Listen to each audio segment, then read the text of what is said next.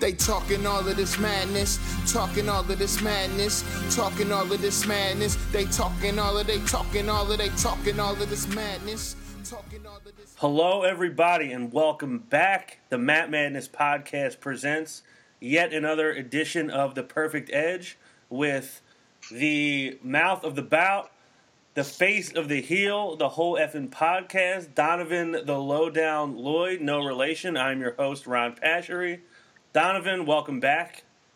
Yeah, apparently I have another new nickname that I was given.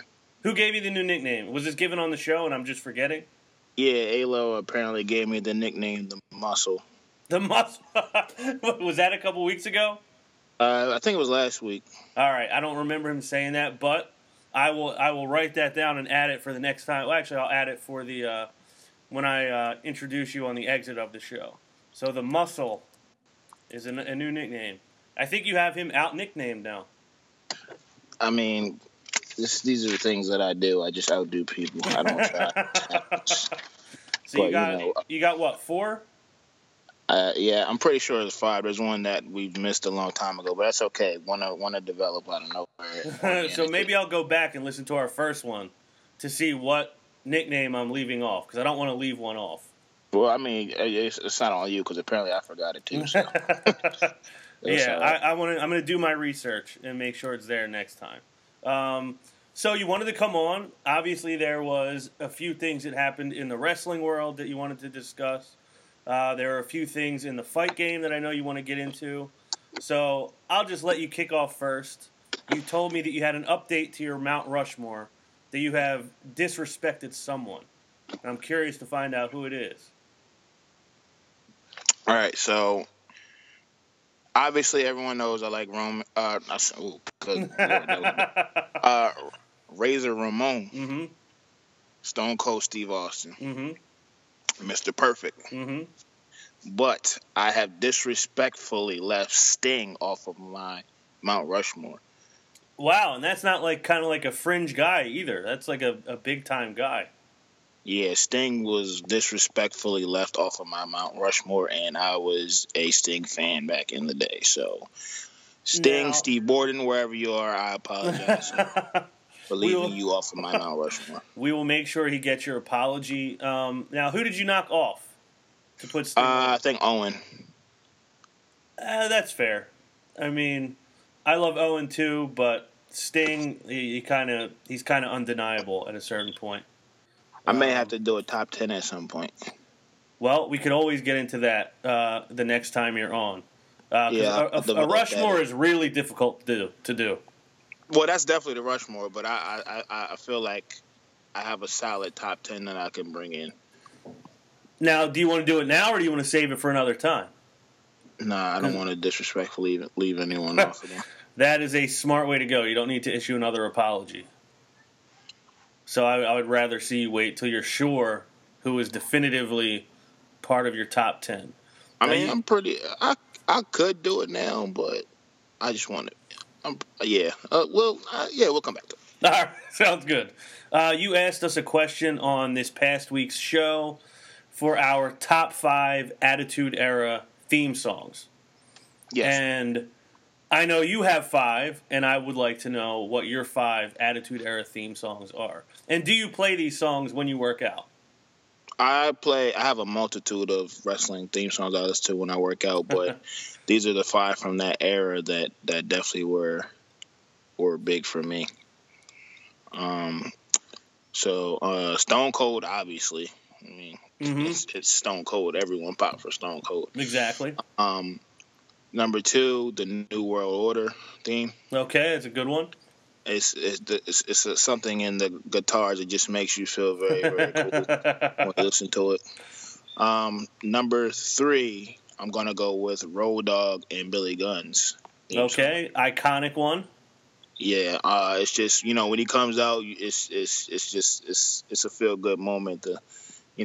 Just the whole chanting thing that he does. It's just it was a moment, and it was always a moment. Number 4 is going to be Vince McMahon. Oh, I forgot that one, and I love that one. So I'm glad that you brought it up.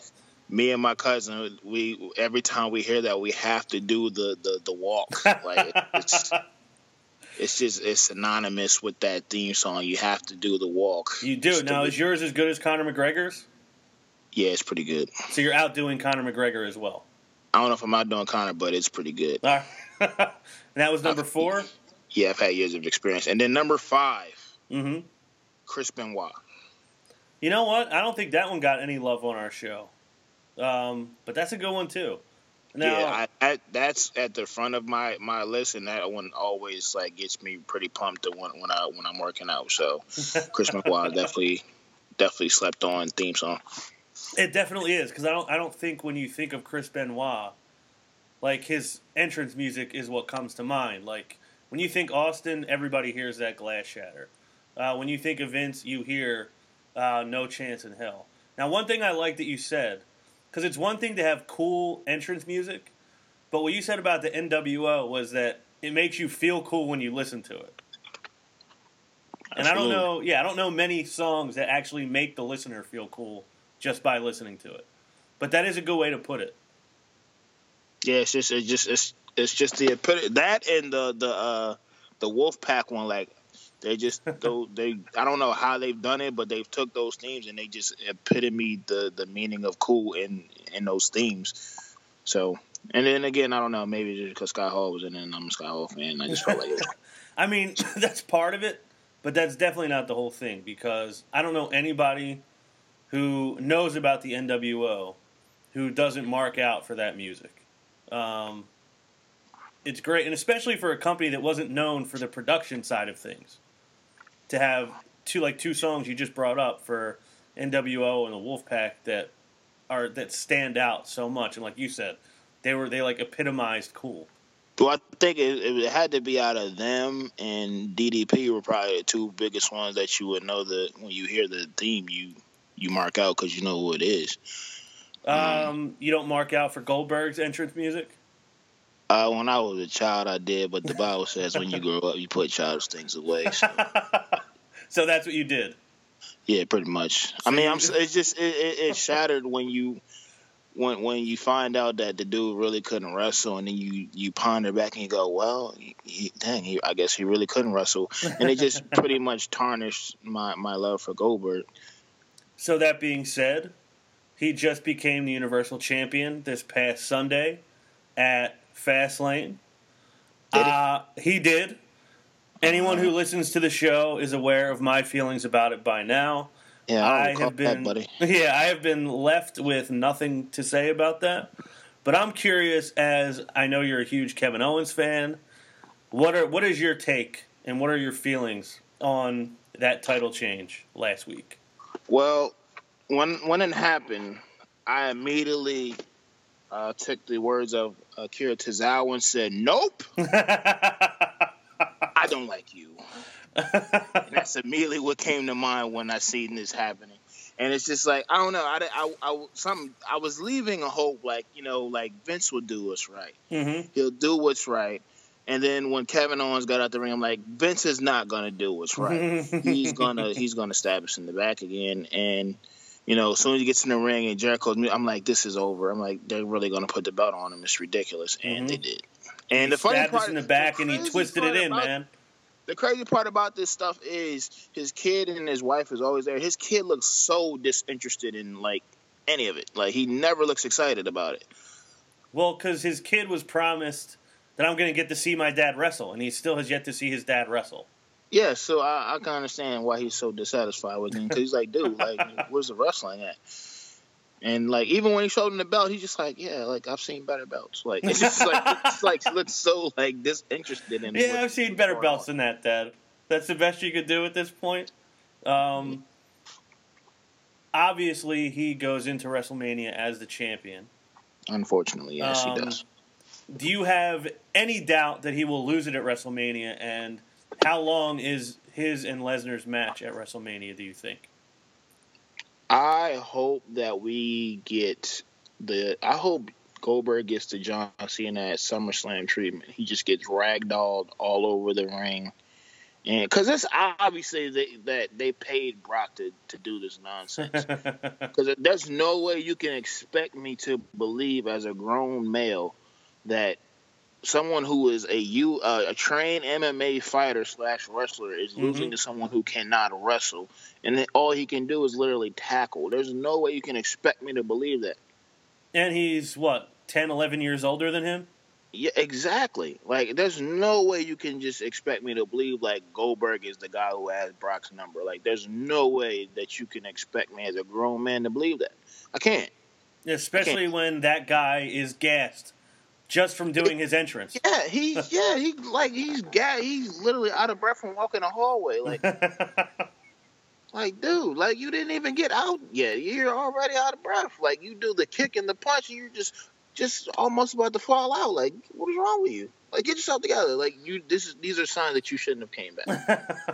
There's only one bald guy we're waiting to come back, and that's Kurt Angle. Yes, and I am dying for that. I cannot wait for him to come back. I can't wait, one, to see his Hall of Fame speech, and I can't wait to see him show back up on WWE television. Do you buy the rumor that he's going to be the GM? I wouldn't mind. I really want him to do something with American Alpha, but I mean, I'll take him as a yen too. I just want to see if he cries when he hears them chant "You suck," because it's pretty much synonymous with that theme, man.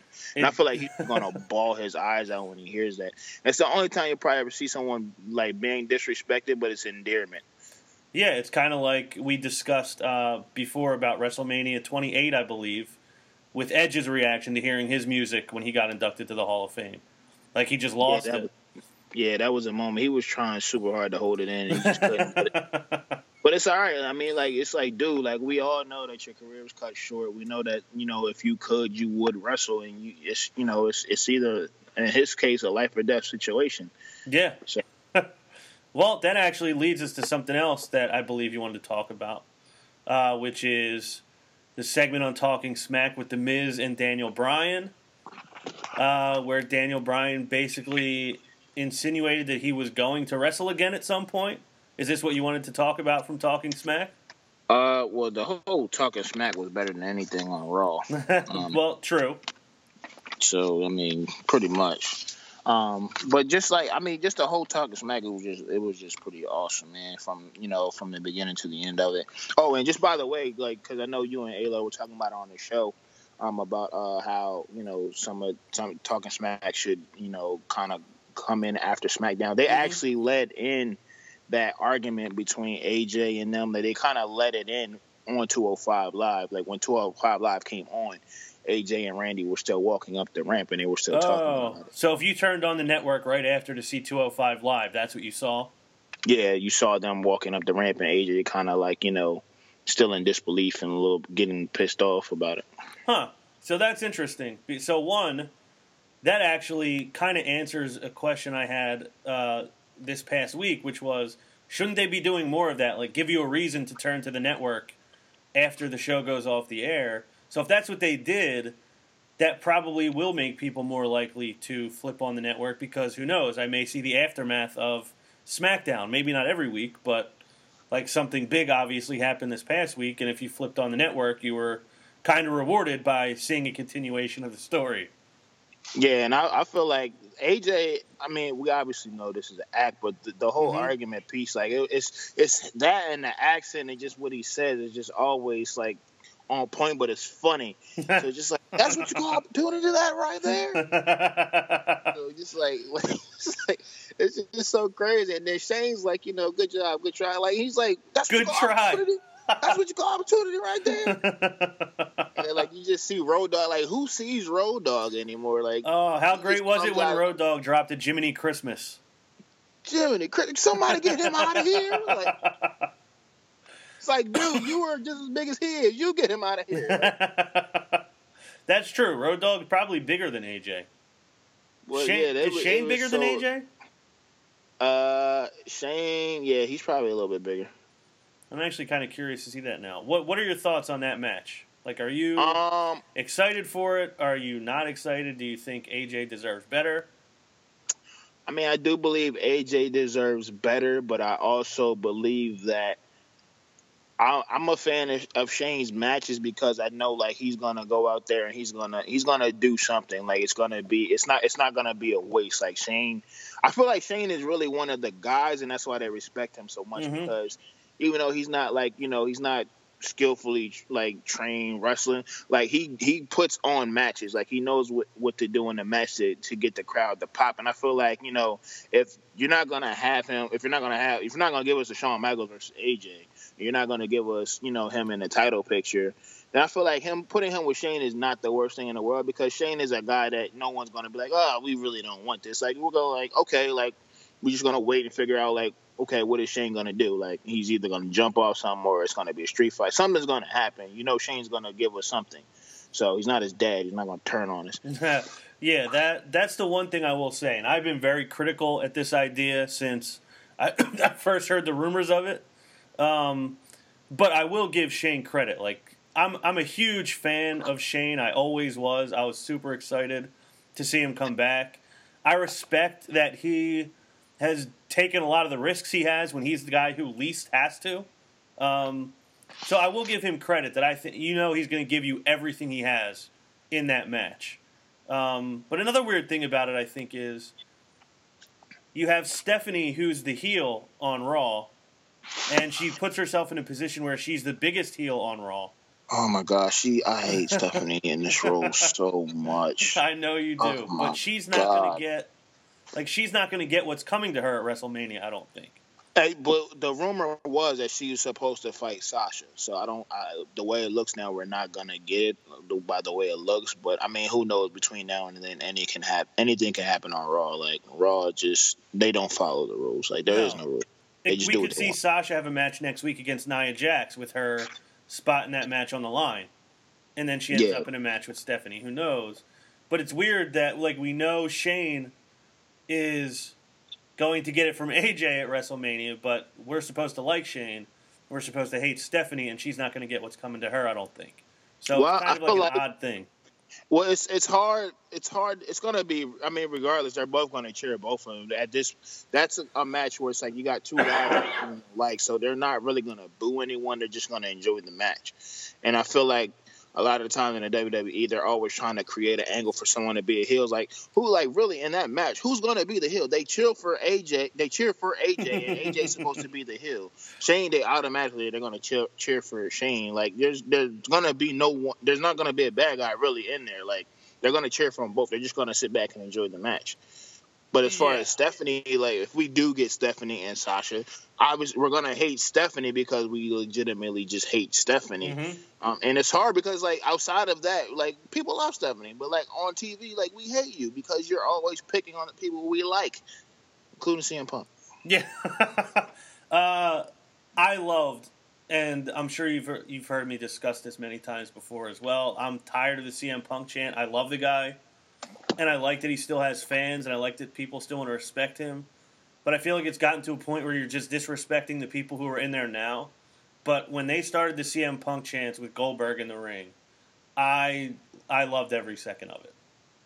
I feel like CM Punk has really left his mark on this company more than, like, I mean, even now, look at the New Day. They're getting ice cream. Where are Punk's ice cream bars? He was yelling about that for the longest. All he wanted was ice cream bars, and now you give it to the New Day. Not that, anything against the New Day. I love the New Day. But, I mean, everything that Punk was crying about years ago, you guys are just implementing now. Well, they gave Randy Orton his spot in one of those WWE movies, whatever it was, The Condemned 2 maybe, I don't know.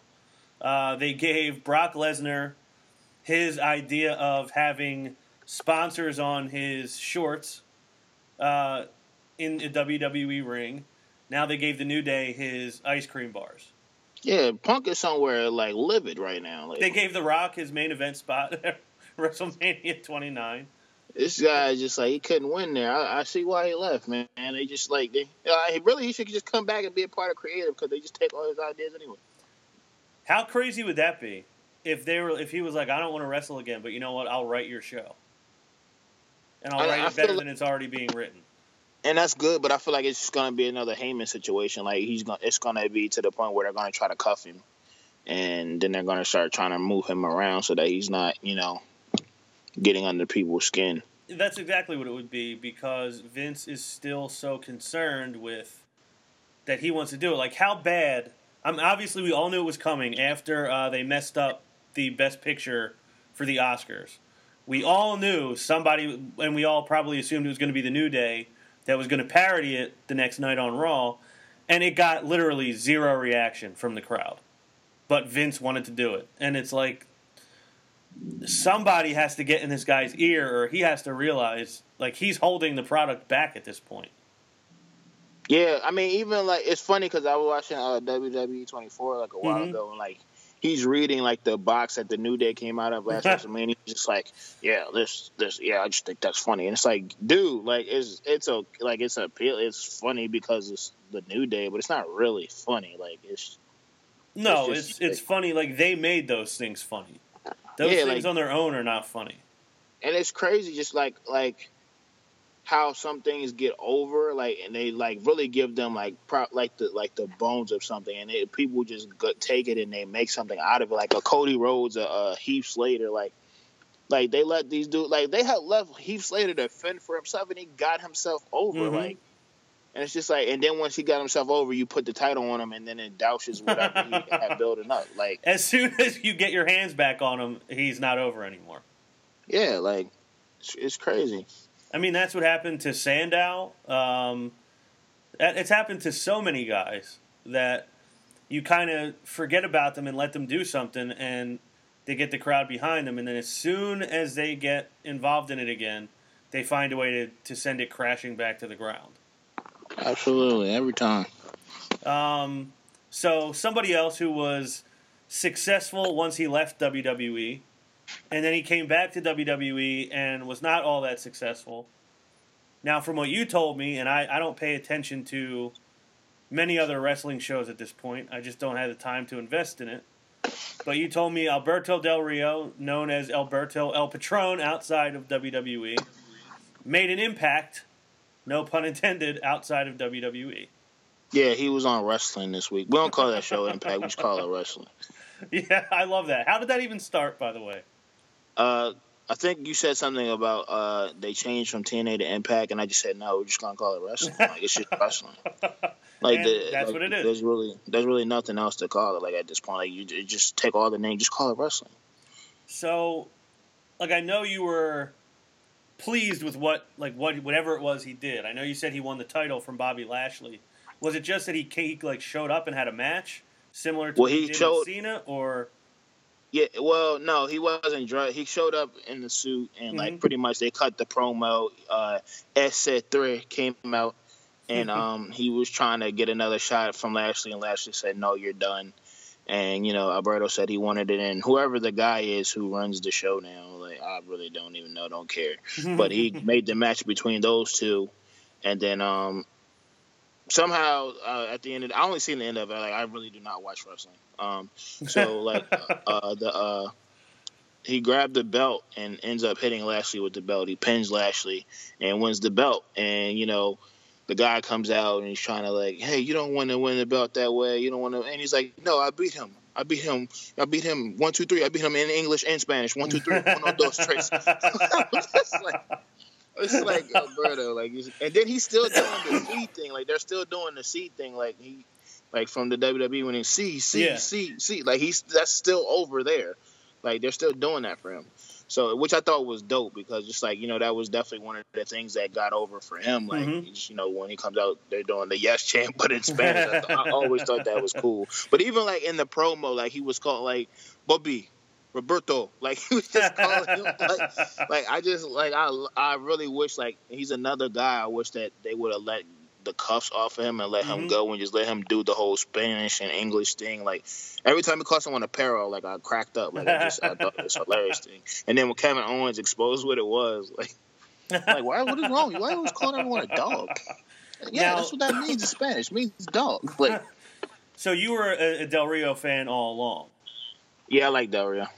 Now, did you like him from like his previous run, or? I wasn't watching during the previous run. I knew who he was, and I've seen some of his stuff, but like I didn't thoroughly watch at that time.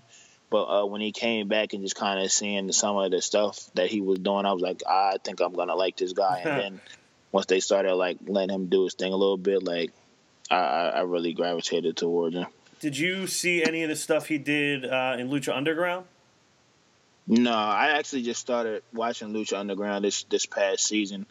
But there's a couple guys on there that I like too. Like only reason I knew because like you know how sometimes they have pictures on the wall in the office, and I seen this picture, I was like, oh, he was there. But obviously, he's not now. Who do you like in Lucha Underground? I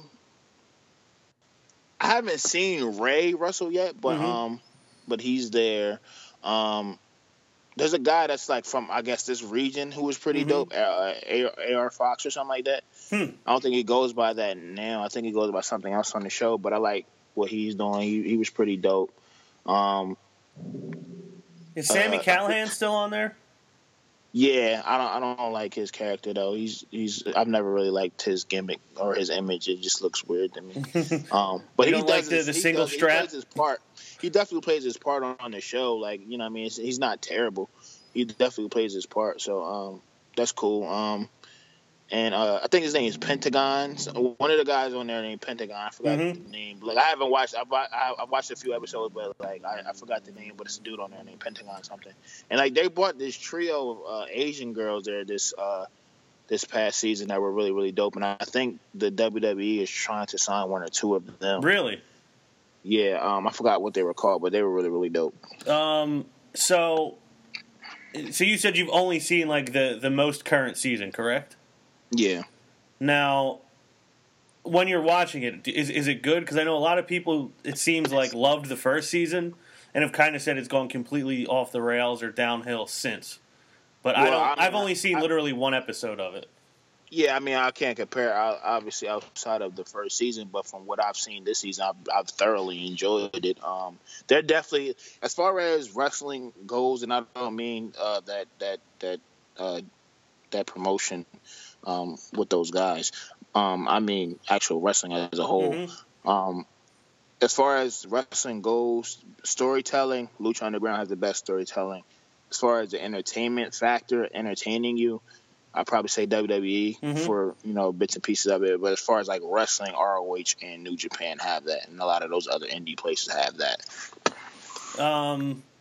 So you're a fan of the ROH New Japan style.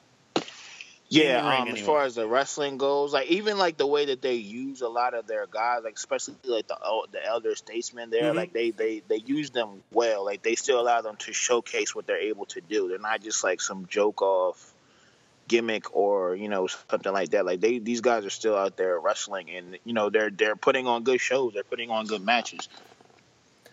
Do you think Thunder Liger's over there? He's still wrestling. Yeah, how old he's in his 50s, right? Yeah, he's absolutely in his 50s. So he's probably older than Goldberg, actually. Yeah, but I mean, when you wrestle, that keeps you youthful. But and when you stop, your goatee turns white. Exactly. You run out of breath walking in hallways. Do you think WWE will ever embrace that in-ring style anymore, or do you think that they just really have no interest in it? I feel like once Triple H fully takes the reins, things will switch. But I feel like right now, as long as Vince has the reins and what they're doing, they're just kind of catering to those children, and they're catering to that their stock audience, like their stockholders and things like that, and they're just trying to do stuff like that. They're basically into selling. They're into doing the entertainment. They're more into the entertainment than they are the wrestling. And unfortunately for Raw, anyways, like they a lot of the stuff on there, like those guys are subject to being the entertainment portion, like on the shows, like the SmackDowns and the NXTs and the 205 Lives, like that's a little bit more wrestling based. Like there's still the entertainment factors there, but there's a bunch of guys on these shows that can go, and they allow them to go. So you see more of the wrestling and the craft on these shows than you do on Raw, because Raw is just pretty much the selling shows, the promote show. Yeah, it's just a shame to me that for a company that's so focused on entertainment, that they aren't more entertaining than they are. I mean, you'd think it would be more entertaining than it is if that's what their focus is. I don't know if I may be the only one who thought this, but when they did the draft and I seen how the draft was turning out, I'm just like, a lot of the selling point people, except for Cena, are on Raw. Yeah. And I'm like, well, I know, and like just kind of seeing what Cena was doing on the basis, like he was losing to AJ and doing different things. I was like, he's gonna pan out on SmackDown with these guys that they have over there, because they're pretty much building a template for these guys who like to build this platform, to build this thing, and just kind of seeing what they've done with it. Within no time, it just was immediately taking off and becoming the best show. And it's just like kind of seeing from then to now, just how it's continued to be the better show. It's just like, you've seen it. I've seen it coming. Like, I just think it just needed the time to breathe, and once they really got the ball rolling, they really took off. So, and we've seen it before, when Heyman had it, the same thing happened. It's like you putting these guys on this show, and then you're just kind of like, it's the B show. It's like, really, no, it's really the A show. It's just the B show as far as selling points, maybe. Yeah. So I know that was one of Alo's big things when the draft first happened, was Raw got most of the established guys, and they got most of the like new guys who were over, whereas SmackDown got Cena, they got The Miz, and they got Randy Orton, but then they got a lot of the young guys who had not developed yet. And so it was like SmackDown was going to be used to develop a lot of guys. And I think they've done a good job with that for the most part. Now, are you worried about them changing up the rosters? Do you want to see the roster stay the same, or do you want to see a change up? Well, I've seen like some articles saying who will go where. The only one that thoroughly pissed me off was them saying that AJ could go to Raw, and I'm like, AJ does not need to go to Raw. He's the face that runs the place on SmackDown. Like, he doesn't need to go to Raw. The only people I want to switch, I want Sasha to go to SmackDown, I want Cesaro to go to SmackDown, and I want Sammy to go to SmackDown. Sammy definitely belongs there.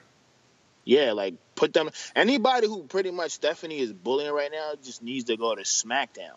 And like, I don't know exactly. Honestly, I really don't want anyone to leave SmackDown. Like, that's on SmackDown. Actually, Apollo Crews can leave SmackDown. He can go. He can leave, and he can go Smile on Raw. Yeah, Kalisto can leave too. Like, he can go. Like, we don't need them. Actually, Dolph Ziggler can go. His name is Dolph Ziggler now. We're not calling him Dolph. We're calling him Dolph Ziggler. That's his name. He can go too. Like, you can go. I don't know. Go get a shtick and sell something, dude. Like we don't care anything about what you're doing. I have fast forwarded his segment the last 3 weeks on SmackDown. Yeah, just like he pulls up the other night on Mojo Rawley, who I don't get his thing either. But I mean, I get it more than I get Dolph Ziggler's. He just pulls up on him, and he's just like, yeah, you want to have a WrestleMania moment. Well, they don't just give those out, and it's like, who are you to tell what they give out if you don't have one? Like, did you at least pop for Mojo saying, is that why you haven't had one yet? I mean, I did, but I don't really pop for Mojo. I just feel like he's too much. Yeah, like, I mean, me too. But I popped for that line because it's. I did. True. I definitely because I was like, I was like, there's a setup here. Like, he's setting him up to say something that's slick, and then when he said it, I was like, that's it. He got you. You got it. There was something else I was just going to say about SmackDown, and now I forgot what it was. Damn it. I mean, for real, really talking smack was the matches were great, obviously. There was no Luke Harper this week. That was different. I did notice that. I remember what I wanted to ask. So, I know myself, Alo, and Eric were all excited about what they did with the Usos 3 weeks ago. They came out and cut that promo on American Alpha. I liked that they're letting them run with that catchphrase, when you feel something coming up behind you, it's not paranoia, it's the Usos. The Usos, they're telling you, baby. That's all you need to know. But then they've been off TV for 2 weeks since then. Well, you know what I mean? They're not off TV. It's the Usos. That's just no. But I think that, I mean, I definitely hear you've been saying it's the best thing they've been doing, and I totally agree with that. Like, and it's just another point to show WWE. Roman's family are great heels. Turn the man heel, man. Like, just turn him heel. Nia is a heel.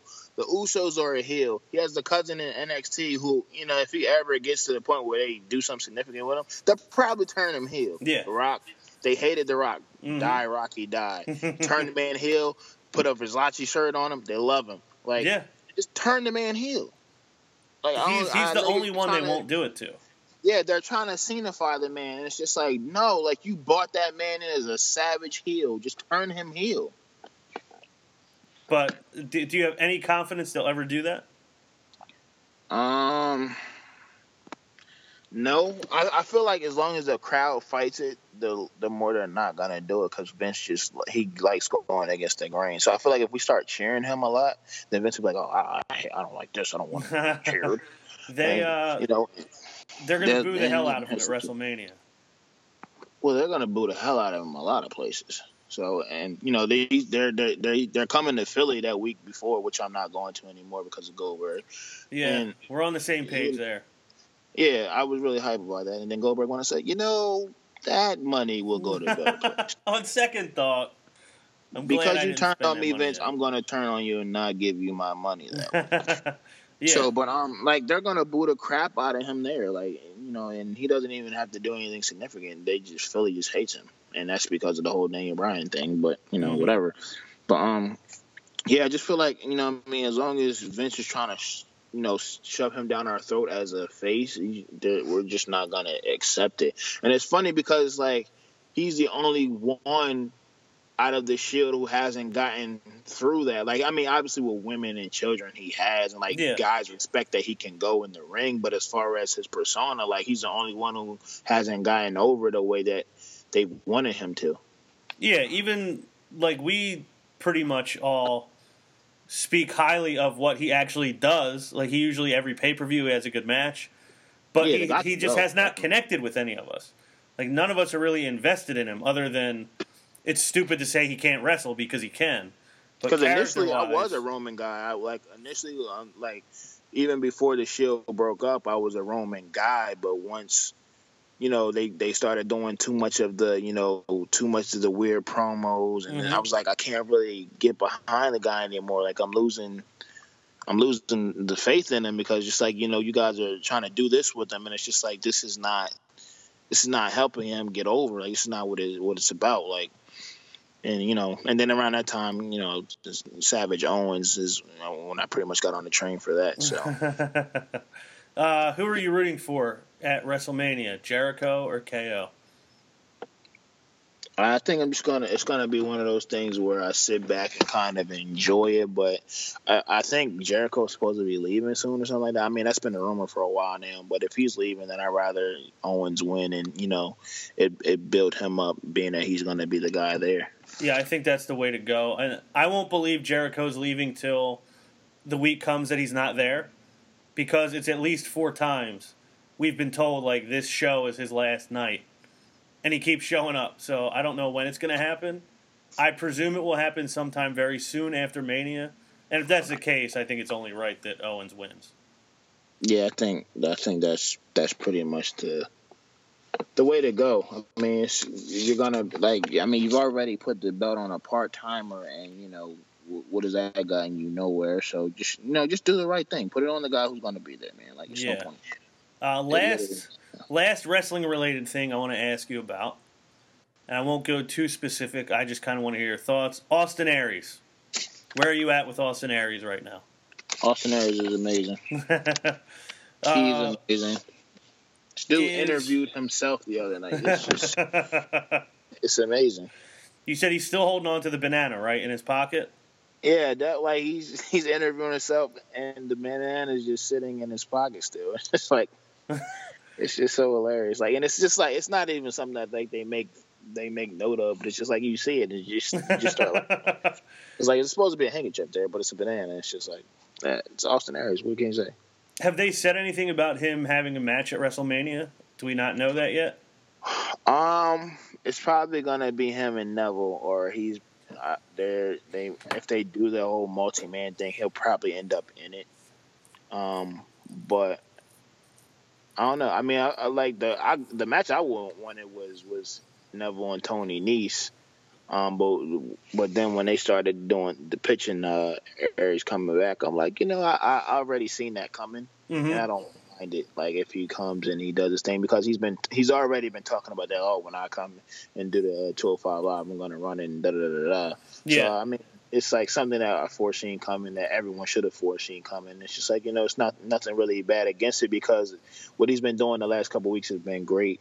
Even the promos. I'm trying to do an interview here. Oh, great! Here comes Tony Nese and his abs. It's like he calls him the abs. Like, he doesn't even call him Tony Nese, which is hilarious.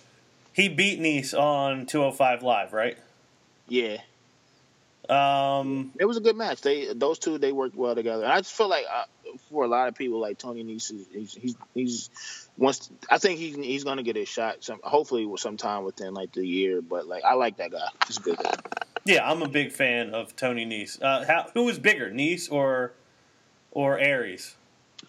I feel like Nese, even if he's not, he definitely appears to be bigger than most guys in the thing, in the 205 Live. Yeah, I may have to actually go back and watch that. He's definitely cut, so it'll make him look bigger than a lot of guys, even if he may not be. Yeah, I think I may need to go back and watch that match. Because it's been a while since I've seen Aries actually perform in the ring. As great as he's been on commentary, on promos, as a journalist, I do want to see him back doing what he does best in the ring. So you ready? You ready to get into a little fight game? Well, there's a couple more wrestling things. I definitely want to get back into some of the Talking Smack stuff and some of the NXT stuff. The Alexa Bliss and Daniel Bryan segment.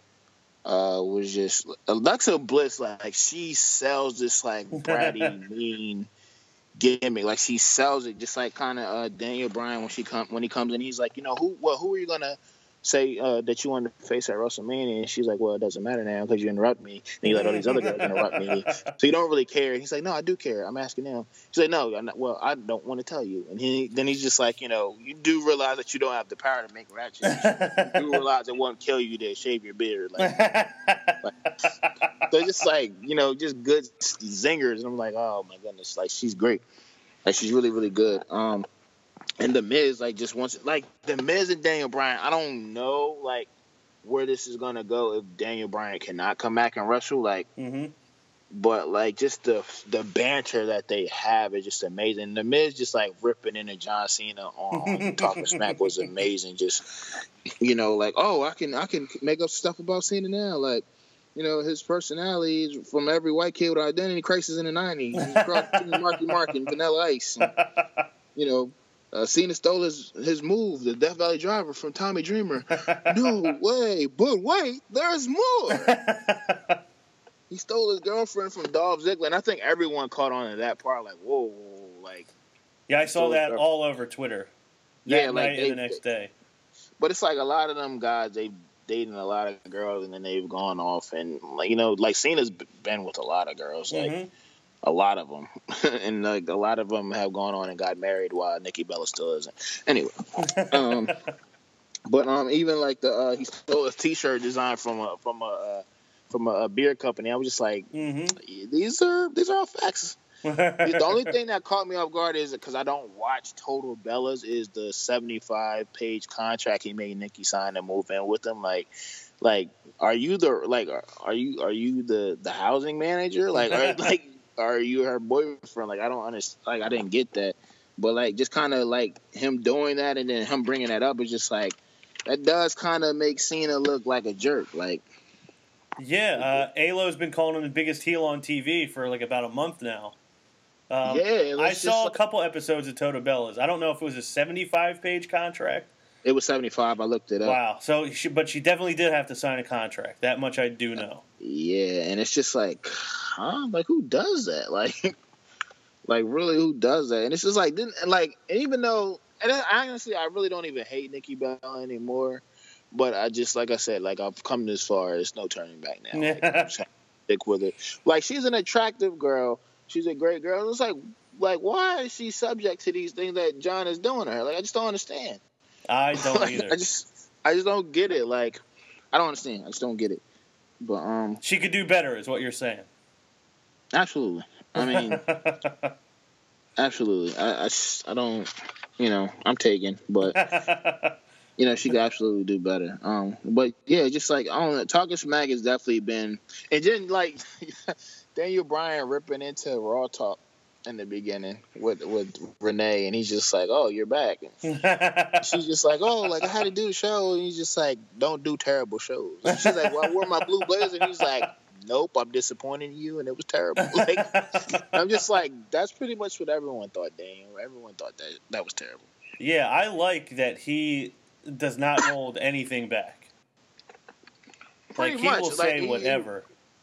He really doesn't. And the funny part is, it's like usually what people are thinking. Like even when he's like, "Yeah, this is a terrible show," it's like, "Yep, everyone thought that was terrible." Not even just that part. Like the event, there were some terrible parts of the event, like the ending. Mm-hmm. But even that kind of moving into some of the even the part of like the funny part where Daniel Bryan's like, like John Cena was almost fired within a couple months of being here, and the Miz is like, "How do you know that? You weren't even here." Like that was immediately my thought. Like, "Damn, you weren't even there." Like, what are you talking about? And I'm like, I'm pretty sure if Cena was going to get fired, I'm pretty sure that the Miz was on the verge of getting fired before. Like, I would think he would have had to be at some point. I'm pretty sure he was. Like, he had to be. Like, because this has to be the most popular he's ever been, right?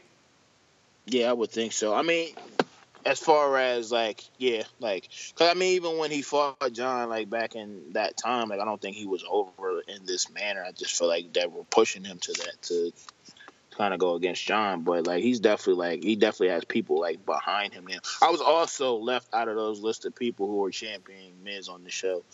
I just you've been championing him since. I mean, right when we first started to get to know you, you were on with the Miz. The King of Soft Style. Yeah, you've been wanting to make that shirt forever. I still have it. I just haven't done it yet. But I have one of those, and I have a dope Carl Anderson idea too. But I'll keep that in the vault for now. Yeah, I look forward to that one though. Oh, it's gonna be dope. Trust me. And then even just kind of the way that Miz ended it. Tune in next week to talk smack, but it won't be as good as this one because we won't be on it. Like, it's like this dude just gets it. Like he knows how to like be a heel. Like he just knows how to say those things that like dig under your skin. And just even like Renee's like, "What's the deal?" And just Daniel's like, "I wish I could say more." And it's like I really want to hear him say more. I really want Daniel to say what he wants to say. Like I want to hear it. It's funny that it seems like a lot of times it seems like he's legitimately getting under their skin. Like in real life, not part of the show. Like it seems like he's saying things and they're actually legitimately getting annoyed. Yeah, I would be if Angle does take over, I would like Daniel to do a shoot interview and they really speak on like his true feelings on the stuff that happened on that show, and if these were real or if they were just a part of the show, because I'm very interested to find out if it's real or not. I would love to find that out. Well, I put out my feelers for LeBron James last summer when he was wearing all those wrestling T-shirts. Obviously, we didn't get LeBron James to be a guest on the show. I guess we will put our feelers out to Daniel Bryan if he leaves the company and see if we could get him to divulge anything that he wouldn't say while he's under WWE contract. Was there anything else that happened on Talking Smack? No, the only other points I had were like NXT related, and it was just like I don't know what they're doing, like with some of these wardrobes. Like TJ Perkins had on like some Nia Jax-esque like shoulder pad thing on his hoodie, like which was like weird, and then like Ember Moon had like some sort of Ascension-esque like pads on her thing, and I'm just like. Yeah, it was just. I mean, it wasn't like super outward, but like it was like enough where you can go like, did you take a piece of the Ascension's wardrobe? Like, what do you have on? So just like couple things like that. It's just like that's character infringement. Like, yeah, did she need anything else as part of her wardrobe? I mean, I feel like she was pretty set. No, I feel like it's. I feel like her gimmick is a little weird because she talks, and I feel like she has a gimmick where she doesn't necessarily need to talk. Yeah, like, and she's not very good at talking. I don't think she's terrible, but I just feel like her character should not permit her to be able to talk. She should just go out and fight. And I feel like Asuka, to some extent, should have been kept like that too. Like, not a lot of talking, just going out there and fighting. And I feel like having those two and building that up like that with those two going out there and not doing a lot of talking, just fighting would also help build to their match. And Asuka will definitely talk less out of the two of them. Well, I don't know, and I feel like Peyton Royce and Billie Kay kind of pulled that out of some of those characters who don't necessarily need to talk, but because they talk, that kind of like draws them to come out of their character and talk. So, and I really don't know what it is. I'm starting to get Peyton Royce. I'm starting to get her. I still don't get Billie Kay. I still don't like it. I mean, I don't like them together as a whole. I still don't. But I'm starting to get Peyton Royce. She's very cute, by the way. But, yeah, you like the Poison Ivy and the iconic T-shirt. Well, green's my favorite color, so it's pandering to me. But yeah, I get it, but I don't like it. She also got hurt this week, Billie Kay. She injured her neck from Ember Moon's move. So that was a legit injury. I did see that, and I wasn't sure if they were just playing it up. Yeah, she's legit hurt. Like she's legit hurt. She said she's okay. She said there's a couple of things going on in her neck that are hurting, but like you could tell, like when she took the stunner, like she lay there, she didn't get up. And then you see like Ember Moon trying like in the background kind of going towards her, and the ref like, you know, kind of like telling her like back up. Yeah. But she like literally had not gotten up, and then like you kind of see like them cue back over to the ring, and they're like, yeah, like she had like, and then I think Nigel was like, yeah, she guys, I was telling you, like she hasn't gotten up, and like then you see Peyton get in the ring, and I'm like, yeah, she's really hurt, like because she has not gotten up, and like she's like kind of like not moving her neck much, and she's like pointing in a direction where it's hurting at. And it's just like, yeah, you know, she really got hurt by that. And it's funny because I was like anticipating, like somebody is not gonna take that move well. And like, there's a lot of girls who've taken it, and it's like, all right, they've gotten up, they're fine. But like when I was like, this is the one who took it, and they're not getting up. Like she's hurt. Like, could you tell while it happened that it was bad, or it wasn't until afterwards? No, it looks normal. Like she took it normal, but like. After she pinned her, like even when she went down, like it would look kind of normal at first, but when she got up, like she was not moving, like at all. She wasn't moving. She was just laying there. Yeah. And then kind of when they cut back to Phillips and them, like she was still just laying there. She did not move at all. So like at that point you're like, yeah, she's hurt. And then like they like kind of cut back to her, and it was like, yeah, she's hurt. Like if they don't like they're cutting back to it now, like she's definitely hurt.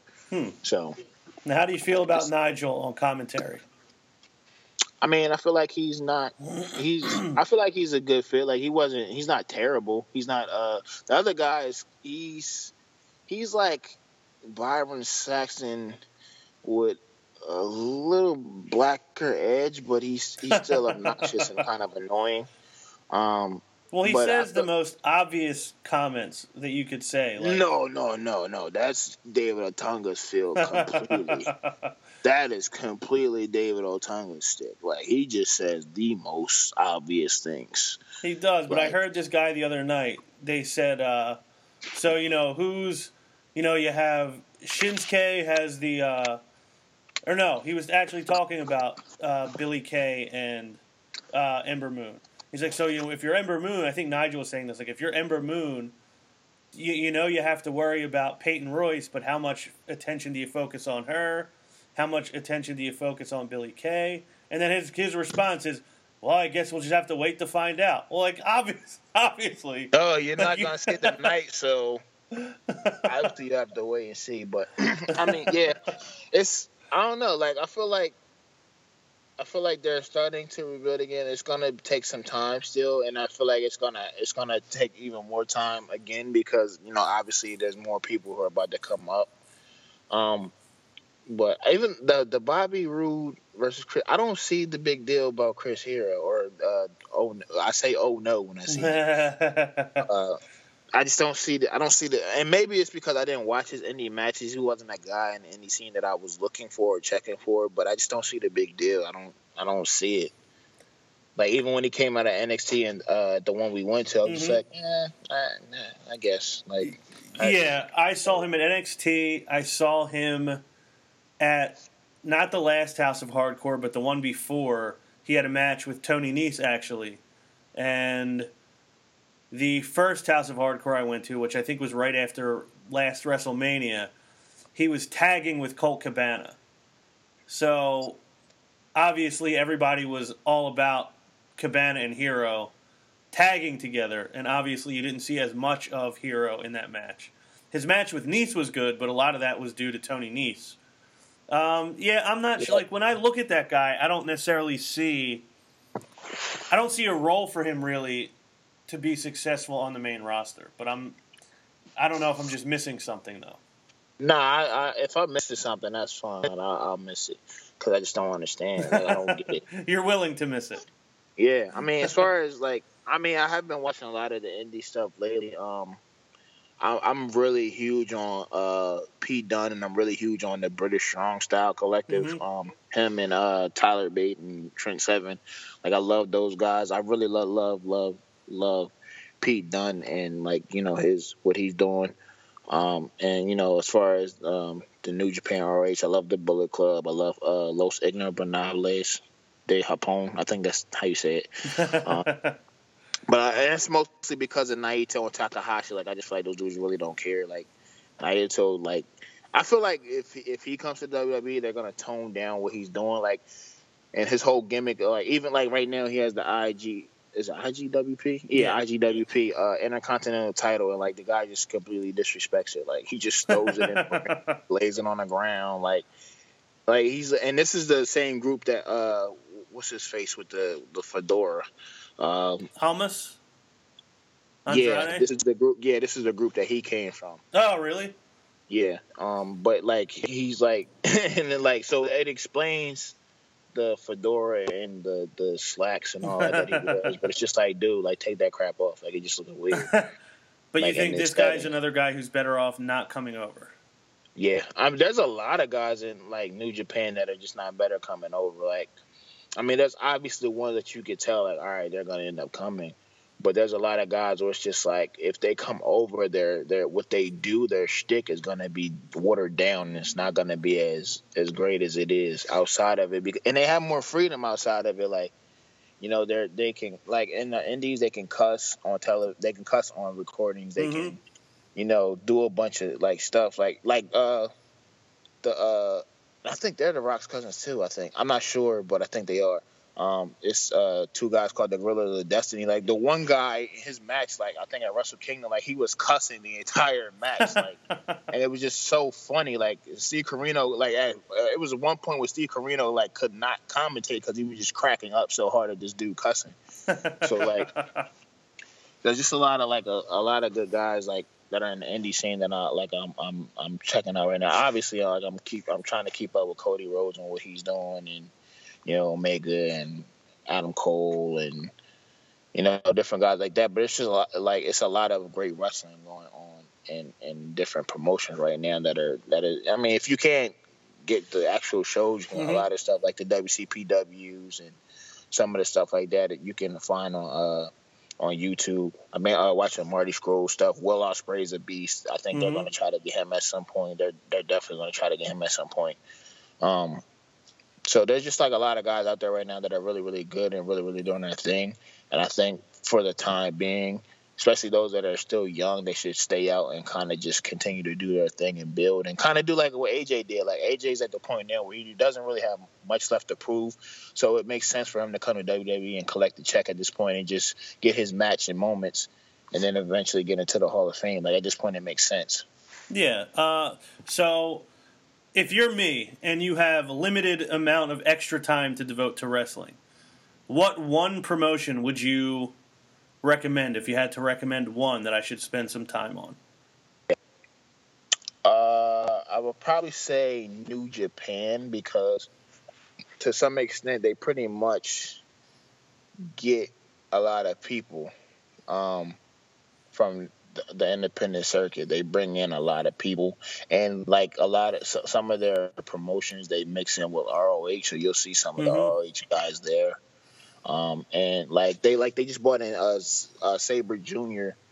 And I think it's dope how they'll have titles in other promotions. Sabre Jr. has an Evolve, I think, title and another title, and he wore it to the when he wrestled at New Japan. I think that's really? dope. Yeah, like they can bring their titles that they have in other promotions and bring them there and wear them. And I think that's really dope. So basically, New Japan is like their own talent is good, but then I'll get to see a lot of outside talent as well if I'm watching New Japan.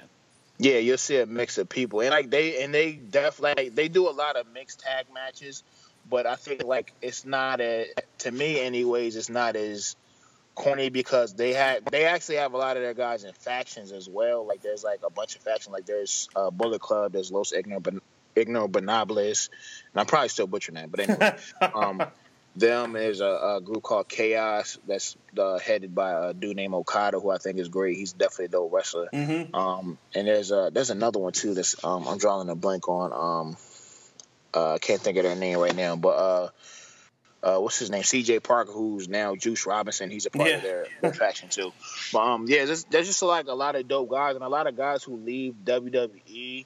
They besides going to wrestling, they go to New Japan or they go to ROH and they do dope stuff because like they'll take a dude who's like a B or a C list player in the WWE and they'll catapult them to an A and it'll pan out for whatever reason, Yeah. So just kind of seeing Cody when Cody left, like Cody was getting like immediately kind of like getting in the title pictures and winning belts like as he left.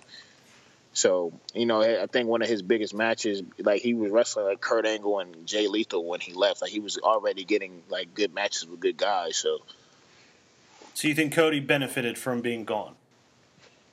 Yeah, and I feel like Cody leaving is kind of like a proving ground. Like, like you try to keep me in this shtick, you try to keep me doing this. When I told you that, I can come out of this and still wrestle and do great. And I feel like right now he's doing this thing. I don't think like he's like super worried about it, but I think it's like definitely he's in a proving ground right now where he's like, WWE, I'm gonna go out, I'm gonna do what it is that I've been trying to get you guys to let me do, and I'll do that and then come back and hopefully you'll allow me to do it. Hopefully that happens for Cody because I think he's got a lot to still offer that they never really got to tap into. But I think it's just corny because just like he's everything they've allowed him to do, he's gotten over. So it's really whack that it even had to come to that. And then even on top of that, like his dad is like pretty much a staple there, and you pretty much didn't honor that man by allowing his son to go. Like that's supposed to be home for him, and you allowed his son to walk out. Yeah, because you didn't do anything with him. Yeah, like I feel like that's kind of corny. That's kind of whack. And you wouldn't let him honor his dad's name. That was really, from what I could tell, and from what he said, that was the main reason why he left. Was I thought it was time to be Cody Rhodes again and honor my father, not just keep being Stardust and you doing nothing with the character. Pretty much. I mean, even though like it wasn't on TV every week, I actually enjoyed Stardust too. Like he was getting it over. Just some of the stuff he was saying, the random talking, and it was funny. The promos were good. I thought he had a good ring style as Stardust. Like there was a large portion of Stardust that I really enjoyed, but then it got to a point where it was like, well, you just have him doing nothing, so why even have him doing it? Yeah, because the last big thing I think he did really under that was the ladder match at WrestleMania last year. Yeah, but there's a guy that he was wrestling recently, and they pretty much mocked the Stardust thing, and he was Stardom. So like, there's just like a lot of stuff going on in the indie scene that's just like really intriguing and really good. But I just feel like if they go to WWE, they're gonna get tuned down. So it's better to just do it outside of WWE and kind of get the fullness of it. And I mean, it may not be seen by masses and masses of people, but it'll be seen by people who enjoy it, and it'll carry over. Like, and it's like at the point now where like they bring people in like. And change their name, like, oh, Cassius Ohno. And I think that's a business decision by the wrestlers. Like, if we don't work out here, I can go back and have my name and, people know my name. Yeah, because that's all they're going to have.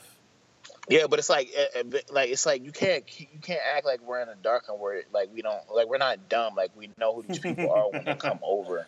So it's just like, what I mean? Like, put them over. Like, we know who they are. Like, it don't, like, you change their name, whatever, who cares? But, like, we know who they are. Well, Ohno is already in the title picture, right? Unfortunately, yeah. So if he has a really good match for the title, Like, are you willing to soften your opinion on him, or are you just kind of sold? Yeah, I'm not softening anything on him. Okay. So UFC 209. I know you were excited for this card. In my opinion, and a lot of people's opinions, the biggest selling point on this card didn't happen, which was Nurmagomedov and Ferguson. Was that the main reason why you were looking forward to this card? It was one of the reasons. I just felt like the card overall was really, really good. Mark Hunt and Alex Overeem. I think, anybody who's watched it long enough and know who Rashad Evans is, they, were willing to see what he was doing. And I really wanted to see Woodley and Wonderboy Thompson. I really wanted Wonderboy Thompson to take the title, but, Yeah, I was rooting for Woodley. I knew you were rooting for Thompson. It was nowhere near as good as their previous fight. Yeah, it was too much respect. And it's like, this is, in wrestling, we kind of expected some extent, but, this is MMA. You guys been talking. Thompson really wasn't, but Woodley just, I'm going to do this, and he's going to wish that he didn't get in the ring, and blah, blah, blah. And it's like, dude, you had, major respect for that dude when he got in the ring.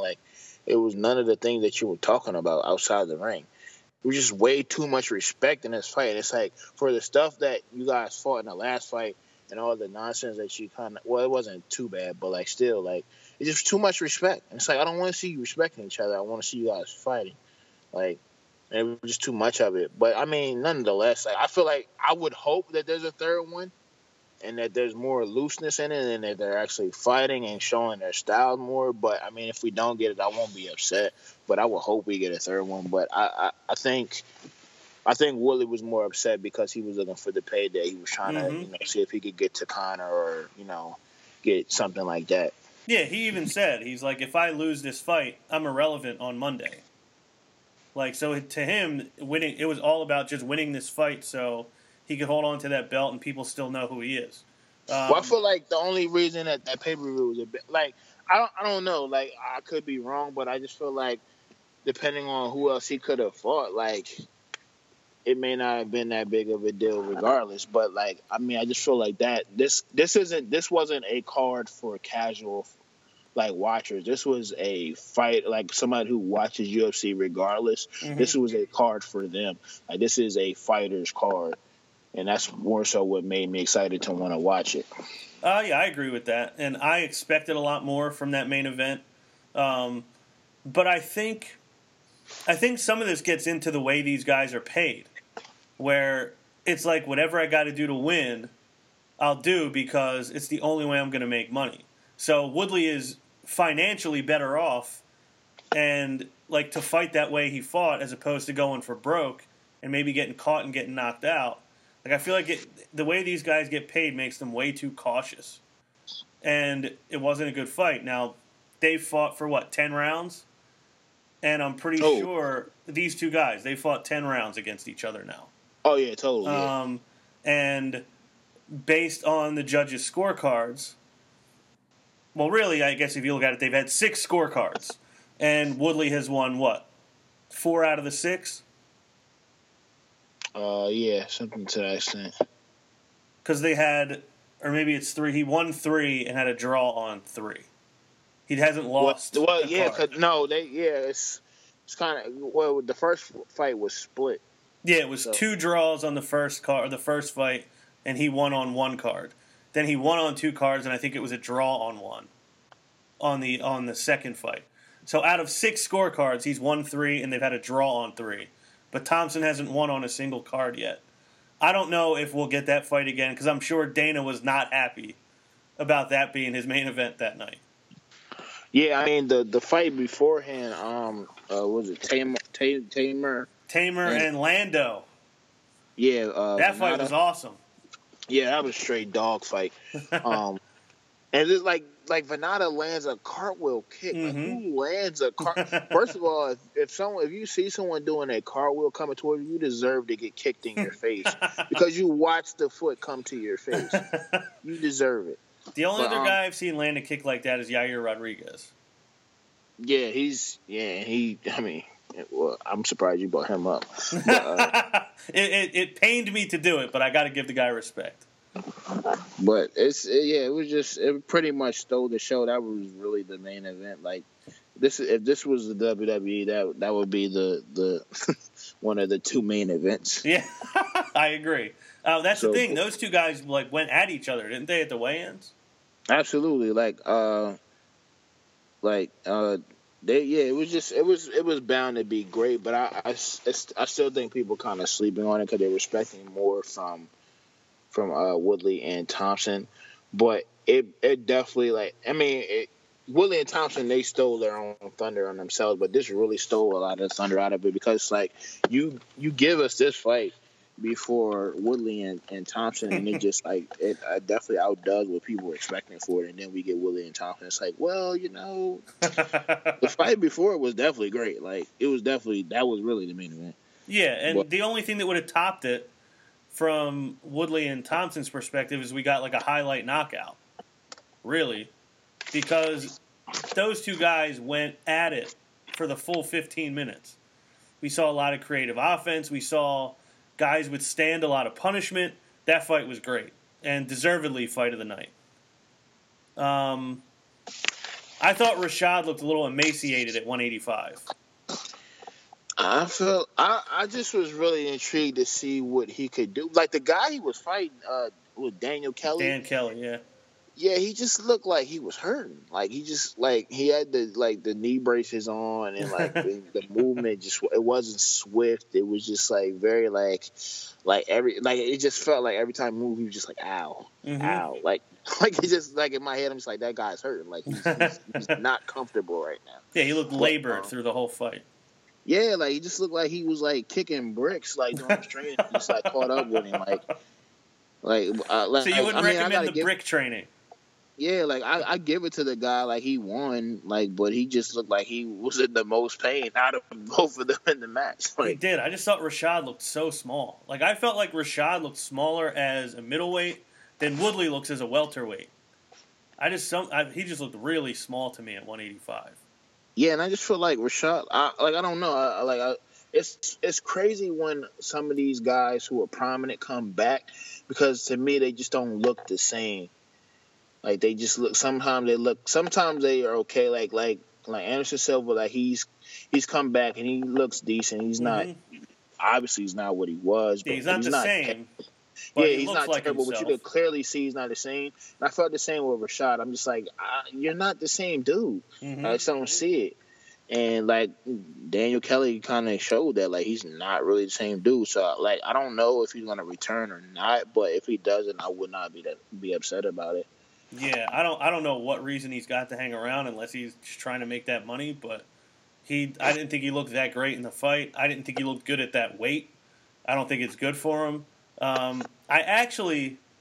So you brought up guys leaving and coming back, which would lead us into something I would like to get into, but before I go to that, do you think maybe, and I feel like you may disagree with this, but I think it might be time for UFC to add weight divisions.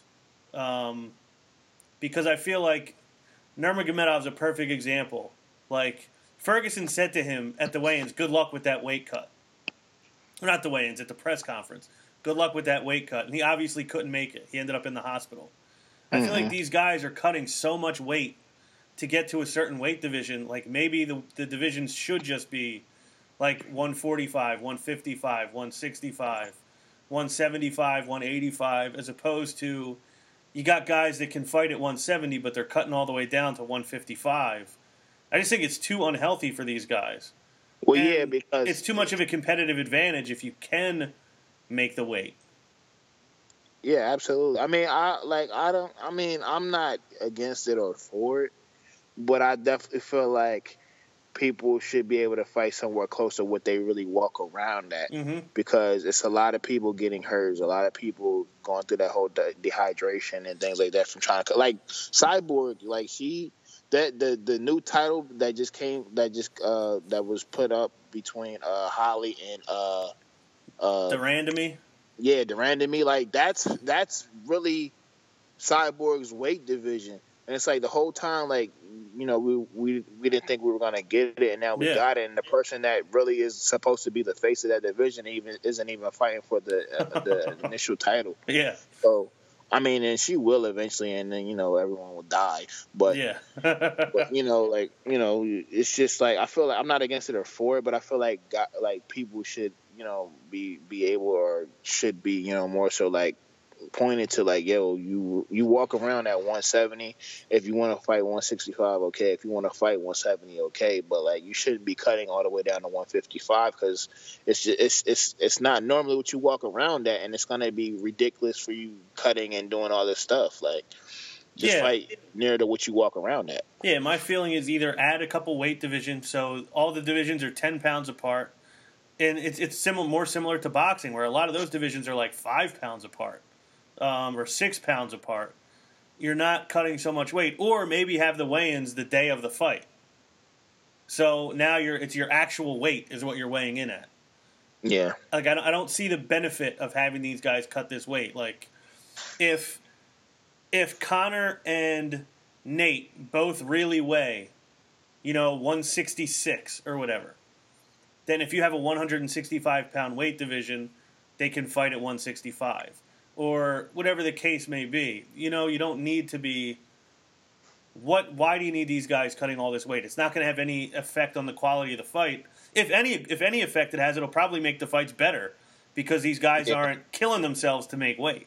And they're fighting at what they walk around at, so they're feeling more themselves. They're not as dehydrated. They're not as, taken out of, being out of, who they are, because they're not dropping a crazy amount of weight. Like, they're walking around at what they are, so they're a lot healthier. Yeah, if you see Conor, and I don't know when's the last time you looked at a picture or a video of him weighing in at 145, but he looks like a skeleton. Like, he doesn't even look like Conor McGregor. Yeah, he looked terrible. Like, the first couple pictures that came out of him with the weight on him, I was like, yeah, this is much better. Because he looks like a human being at this point. Like, when he, walking around super skeleton, and you don't think about it at the time, but like, once you see him put the weight on, you're like, dude, like, you look sick. Like, he really looked sick back then. Like, you don't look like you. Yeah, you look super sick. Like, stay at the way you're at now. Yeah.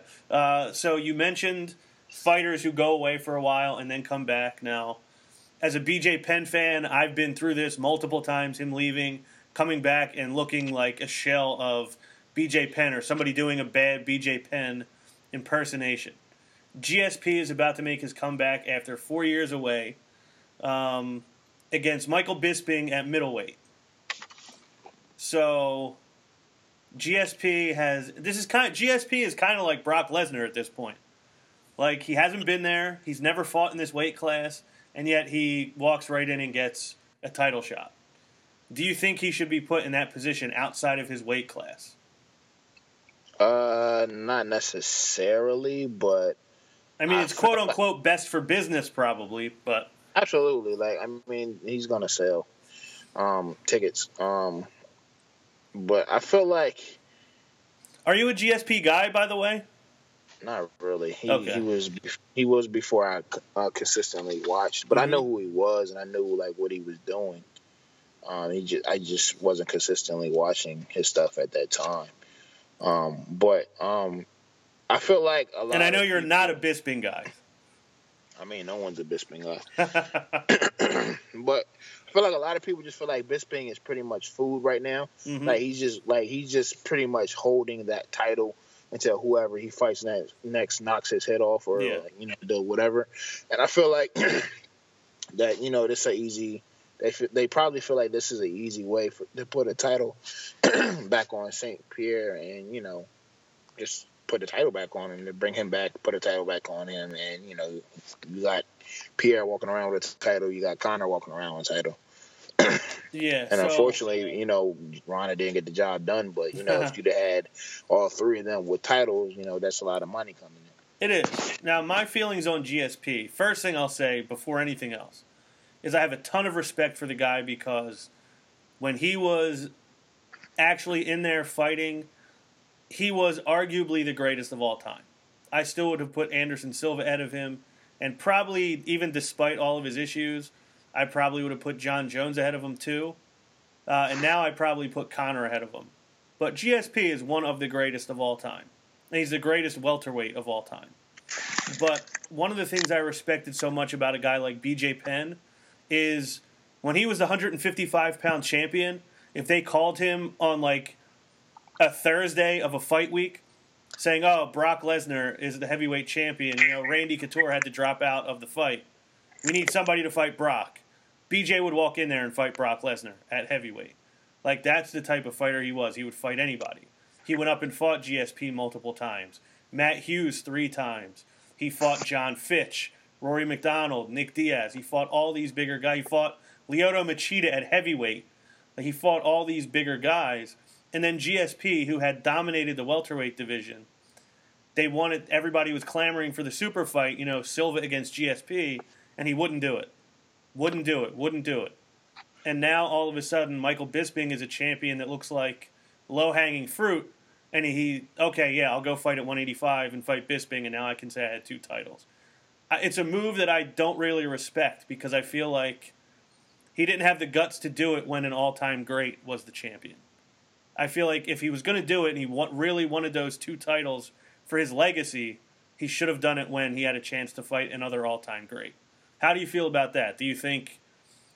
And I know you weren't like way into it at that time, but is that a point you understand, or do you think that this is just smart business and we should be commending him for being a good businessman? Smart business for Dana. It's smart business for St. Pierre.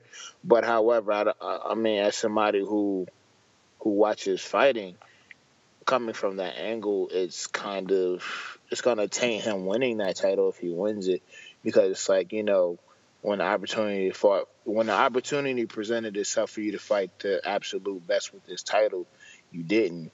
And then when it gets to a point where somebody who obviously is somebody who many people find, and like for a lot of people, he's beatable, and you say, oh yeah, I want to fight, I want to come back now and win this fight, then yeah, it does look a little suspect. And, it may not be as respectable you winning that title. So I know you haven't seen the press conference yet. I would definitely say... Oh, go ahead. That's pretty much the same thing that people may find questionable about Floyd. What, that he wouldn't fight Pacquiao for all those years? Well, he fought Pacquiao kind of going into the decline, and then his last fight was Andre Berto, and it's like, I mean, can Andre Berto box? Yeah, but is there other people out there that you could box for your final match? Yeah. So... And I feel like a lot of people are ducking Triple G right now. Like, he's probably the most dangerous man in boxing, but... Yeah, it seems like nobody wants to fight him. I mean, I'm bigger than him, and I wouldn't want to fight him.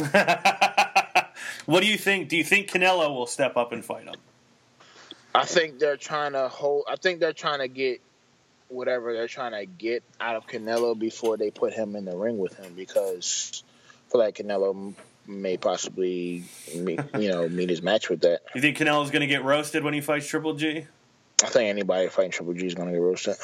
Is there anybody you see in the game today? Like, who's the one person you think might have a chance to beat him, or do you just think he's the unbeatable guy right now? I think he's an unbeatable guy right now, but I do think that Canelo and him will be a good fight, and I think it will be probably a little bit more competitive than a lot of other people. So you think he's probably the best hope anybody has to beat him? Yeah, he's the best hope of getting close. I don't know if necessarily I would say beating him, but he's the best. He's probably the best. He's the best thing to competition for Triple G, possibly. You mentioned Floyd a second ago. The last time you were on, we talked at length about McGregor and Floyd. Mm-hmm. I haven't been paying much attention to it. I know that they both, like, I know Floyd has been in full-on sell mode, like even putting McGregor over at any opportunity to say what a great fighter this guy is. Even McGregor, I feel like, has been more respectful than he's been to most guys, to Floyd. Now, he takes his shots here and there, but I feel like he gives him the credit more so than he would a lot of these other guys he fights in UFC. Well, I have no doubt Conor wants to do this and nothing else. He has no interest in anything but this. Do you think? It's the payday. Yeah. Do you think we see Conor in a UFC octagon before he fights Floyd Mayweather? Or do you think it's this or bust? Well, I think it depends on if Dana's going to force him to defend that title or not. And I don't know how it's going to pan out, being that Khabib and Ferguson weren't able to fight for that interim title. Mm-hmm. So I don't know if, if that's going to force their hand to make Conor fight, or if, that they're going to just, somehow redo that match and have that interim title. But, I mean, right now, really, besides, like, Khabib, I think that's pretty much the fight that people want to see Conor do next, outside of, this thing with Floyd, is him and Khabib. Mm-hmm. And, I don't, if they, for whatever reason say, Khabib's not going to be well within a certain period of time, let's make Conor fight Ferguson. I feel like that could be a possibility, or, just run it back and have, Khabib and Ferguson, try it again. But I don't know. I feel like Conor's definitely focused on trying to get this Floyd thing off the ground. But I don't know. It's just, I feel like a lot of people at this point, like, they're just kind of like, well, they're talking back for blah, blah, blah, whatever. At this point, like, we'll believe in when it's happening. And even to the, like, it's lost some steam, definitely. But it's like, I just feel like a lot of people, like, it'll be, either dope or it won't be to see. But at this point, I think everyone just like, we'll believe when it happens. I almost think the fight itself is like the secondary part, because if they sign this fight, it's probably going to be close to a year before the fight actually happens. So I feel like let's say it gets announced in May that they're going to fight. I'd be shocked if they fought before March or April next year. Why would? Because Floyd typically fights in certain months. He fights in May or November. Mm-hmm. Yeah, so I'd be shocked if they didn't have a full year to build to this thing. I think the build to this fight is by far the bigger attraction than the actual fight. Now, people will pay for the fight. Both media guys. Huh? I said absolutely, because they're both media guys. Yeah, like, this will be the best build to a fight maybe we've ever seen. And this will put anything WWE does to shame, because that's all people are going to care about as far as quote-unquote sports entertainment, because I know a lot of wrestling fans hate that term, but Conor and Floyd are definitely both sports entertainers. But I find Conor more entertaining than Floyd. Yeah, he is, because he's more. He's kind of where Floyd used to be when he was younger. Like, he's a little bit more reckless. He's a little bit more flashy, but at the same time, he puts in the work. Mm-hmm. So, and I feel like that's kind of the thing to me that kind of like is interesting. It's kind of like, Floyd's kind of meeting a guy who's like the younger version of himself. And then I'm not talking about an Adrian Broner type of guy, a guy who wants to be the younger version of Floyd. Yeah. But like, Conor's pretty much a younger version of Floyd. He's just an MMA younger version of Floyd. Like, he's a young, flashy, kind of reckless kid. And, I feel like, I don't know, I feel like this fight, in a sense, will kind of, help mature him a little bit in his fighting. Not just in his fighting, but as a man, because it's like, you got a guy who you're trying to fight across from you, like, basically, like, saying, like, yo, like, I don't want to deal with you through this company. I want to deal with you through you. And I think that's kind of getting Conor hip, like, yo, like, yeah, I do need to fight through my own promotion. Like, I do need to do this. I should move like this. So I feel like not only is it going to help him financially, I feel like it's going to, mature him as a man as well in ways. I am very big on what he's trying to do. Like, he's trying to separate himself from the UFC. He's trying to say, like, I'm in control of me. I'm promoting, like, I'm doing more for UFC than UFC is doing for me. And I think that's absolutely true. I have a lot of problems with the way UFC treats the fighters. Like, that Reebok deal, I've been pissed off about that since they signed it. I think it's ridiculous that these guys can't make that extra endorsement money. But also, and this actually, it might have been you, it might have been another guy I know. I remember reading something on Facebook maybe 3-4 months ago and I don't remember the quote exactly. I'm kind of paraphrasing, but it kind of said, "The school system failed me. School didn't teach me how to be an entrepreneur. School taught me how to be a worker bee," or something like that. Yeah, Gary Vaynerchuk. So that it was you that posted that. It might have been me, yeah, but the quote came from Gary Vaynerchuk. Okay, but so you're at least familiar with the quote then. Absolutely, yeah. He said it on Larry King Live. Okay, so basically that was the way I had been feeling for a really long time, but I didn't quite have words to put to it. But it bothers me that, like, okay, sports fans will get on NBA players for making a lot of money, or, you know, the players get locked out, which means the owners decided to go on strike, basically, not the players going on strike. The owners cause a lockout, and then all the fans are mad at the players for wanting money. And it's like, well, the alternative to the players getting money is these 30 owners getting more money. So why, like, we should be like, hey, look, the players have a union that fights for them, that makes sure that they're as well compensated as possible. Like, why are we so brainwashed that we're not worried about ourselves as workers? And that's kind of how I feel with UFC fighters. Like, I'm on board with these guys trying to start a fighters union because I think they need one. And I get why Conor doesn't want it or doesn't care about it because he doesn't need it. But 99% of these guys do need it. Well, it's not even that. Well, I mean, obviously he doesn't necessarily care about it. But I think also it's not presented correctly. Like, it's not like the way they were trying to do it before. It was like, okay, but at the same time, it's like it wasn't the approach and, you know, how they were doing it. It wasn't presented correctly. I feel like if they get one where it's presented correctly and it's done correctly, then I feel like it could get some feet and start walking. But I feel like since it hasn't, then it kind of just like it's left on the floor where it is. And I feel like Conor, like, I feel like definitely like Conor's entitled to what he feels, but I feel like outside of that, where's Conor going to go and fight and be the big draw that he is? Like, he's not going to go to Bellator because Bellator is basically WCW of MMA. Like, they just good. Like then it's like he's big. Yes, he's big as UFC. Like he you know, he's benefiting more.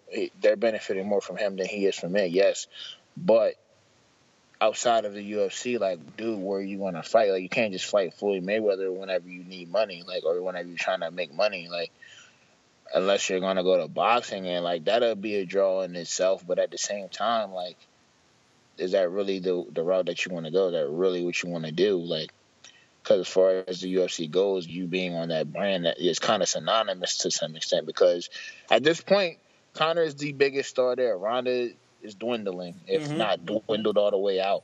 Like, you're the last big star of UFC, dude. So it's like, you know, outside of that, like, you kind of really need each other. Like, outside of UFC, like, you're Conor McGregor, yeah, but where are you gonna fight?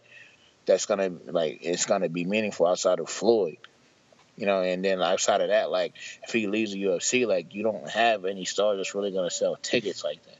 Yeah, so I think UFC's kind of in a weird spot where, like you said, there are no stars left. Like, a lot of the stars are guys who are now old and retired. Yeah, like, I mean, you have, like, dudes like Demetrius Johnson, like, like, he's been the champion forever, but that dude does not sell tickets. No, he's a great, great, great fighter. And honestly, he's a fun fighter to watch. But you're right, he's not a draw. Like, people are not tuning in for him. There's a lot of guys like that. Like, Woodley's not selling tickets. Well, that's because he's a cornball. Yeah, I know I like Woodley more than you do. But, like, who are the champion? Cormier, I like Cormier. He's a good fighter. He's not selling tickets. He's not unless he's fighting certain people. Which, yeah, I mean, John Jones. John Jones or Rumble Johnson. Him and Rumble Johnson definitely is a draw fight too. When is that fight? Is that the next pay-per-view? It's within the next 2 or 3 months. I want to say it may be April. Yeah, I don't know. I know I saw it, like, they flashed it up on the screen during 209. I don't remember what card it is, though. Yeah, it's got to be April or May. I'm not really sure which one it is. You think Rumble finishes him next time? I really want Rumble to get the belt, man. Like, it's unfortunate because I like Cormier too. Like, I'm like all three. They're pretty much the top 3 guys. They've been the top 3 guys for like the last couple of years now. but I really want Rumble to get some gold. Like I feel like if they had an Intercontinental Championship of like MMA, he would be champion of MMA. I love that. If he comes out, I almost feel like someone should pitch that to him. Walk out with an Intercontinental Championship. Yeah, because like he definitely deserves gold. Like that dude, like he literally like stays within the top 3. Like he's gone nowhere in the last couple years. Like I feel like he's pretty much at the door fiddling with the key. He just needs to get in and turn the knob. So he hasn't fought Jones yet, right? Just Cormier. Yeah, I don't think he's fought Jones because Jones was gone for his nonsense. And, well, I think Cormier was supposed to fight Jones, and then Jones had to leave for whatever, like for the nonsense that he was doing, and then like he got the fight with Rumble instead, and then Cormier won. So, and I think did they fight twice? Who, Rumble and Cormier? Yeah, just the one time, I think, and I feel like they fought more than once. I think it's just the one time. I'm almost positive. I know Rumble knocked him down with a right hand, and then he battled back and got the finish. I think it was a choke. But yeah, I mean, and I think Cormier is just good at that. Like if he gets hit with something that like is kind of like more than what he expected, he's just great for wrestling you back to the ground. Like even with Silva, like Silva gave him a kick and he just lit up. He was like, nah, this. No, I'm good. I'll just take you down and lay on top. Yeah, we're not doing this. Like, he kind of did what Brock did to Mark Hunt. Speaking of Mark Hunt, Stu got knocked clean out. Yeah, I wasn't expecting that. Yeah, he like literally was out before he hit the ground. Like I haven't seen somebody literally hit the ground that hard. Face first. Yeah, he literally face planted into the man. And then the nasty cut that he had on his shin, like was really. Have you ever seen that before? Because I was saying that to the guys I was watching with. I was like, I don't think I've ever seen a cut man working on somebody's shin before. Yeah, that was pretty. That was like a jailhouse cut. Like it was pretty deep. But he cut it on his kneecap. I'm like, how sharp is your kneecap that somebody cuts their shin on it? Like, I know. that's different. Like, and how did that not hurt your kneecap? And the funny part is, he said he's coming back, and I'm like, dude, you still have issues with the UFC. You just fought, and then you're talking about you're still coming back. It's like, so clearly these issues aren't that bad. Yeah, you don't really care. And then, like, you get beat up by Brock. You come back, you get knocked out. Probably one of the most recent, like, I've seen somebody get knocked out, like, while they're still standing. And it's just like, he's another guy who's, like, pretty much a gatekeeper for that division. But it's like, you know, you're not really going anywhere. No, he's never going to be in the title picture. He's just a guy that has a chance to win knockout of the night every time he goes out there. Pretty much, yeah. Like, I thought he was going to win with a one-punch knockout. I like Overeem. I was kind of pulling for Mark, but it was just like, I mean, Overeem isn't going to just be a pushover. So it was intriguing to watch. Do you think Overeem ever gets back in the title picture? I mean... Because he looked really good against Miocic. He could. In the first, like, 2 or 3 minutes of their fight. Then he ended up just getting knocked out. I mean, he could. That division in itself is kind of weird because I feel like anybody on any given Saturday can win that title in that division because it's easy to change hands. Yeah, it changes hands an awful lot. Yeah, it's just the luck of the draw if you can get your knockout or get your decision. Do you think Cormier is a long-term champion, or do you think John Jones wins it the first opportunity he gets?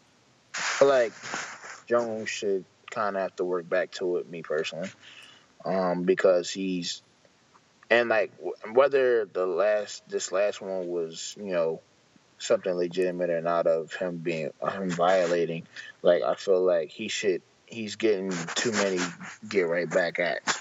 Like I feel like he needs to go through. Like, look, Rumble Johnson had to, like, he's continuously had to, like, just put people on their behinds to get back to the picture. And I feel like Jones needs to appreciate the fight of getting to that picture again.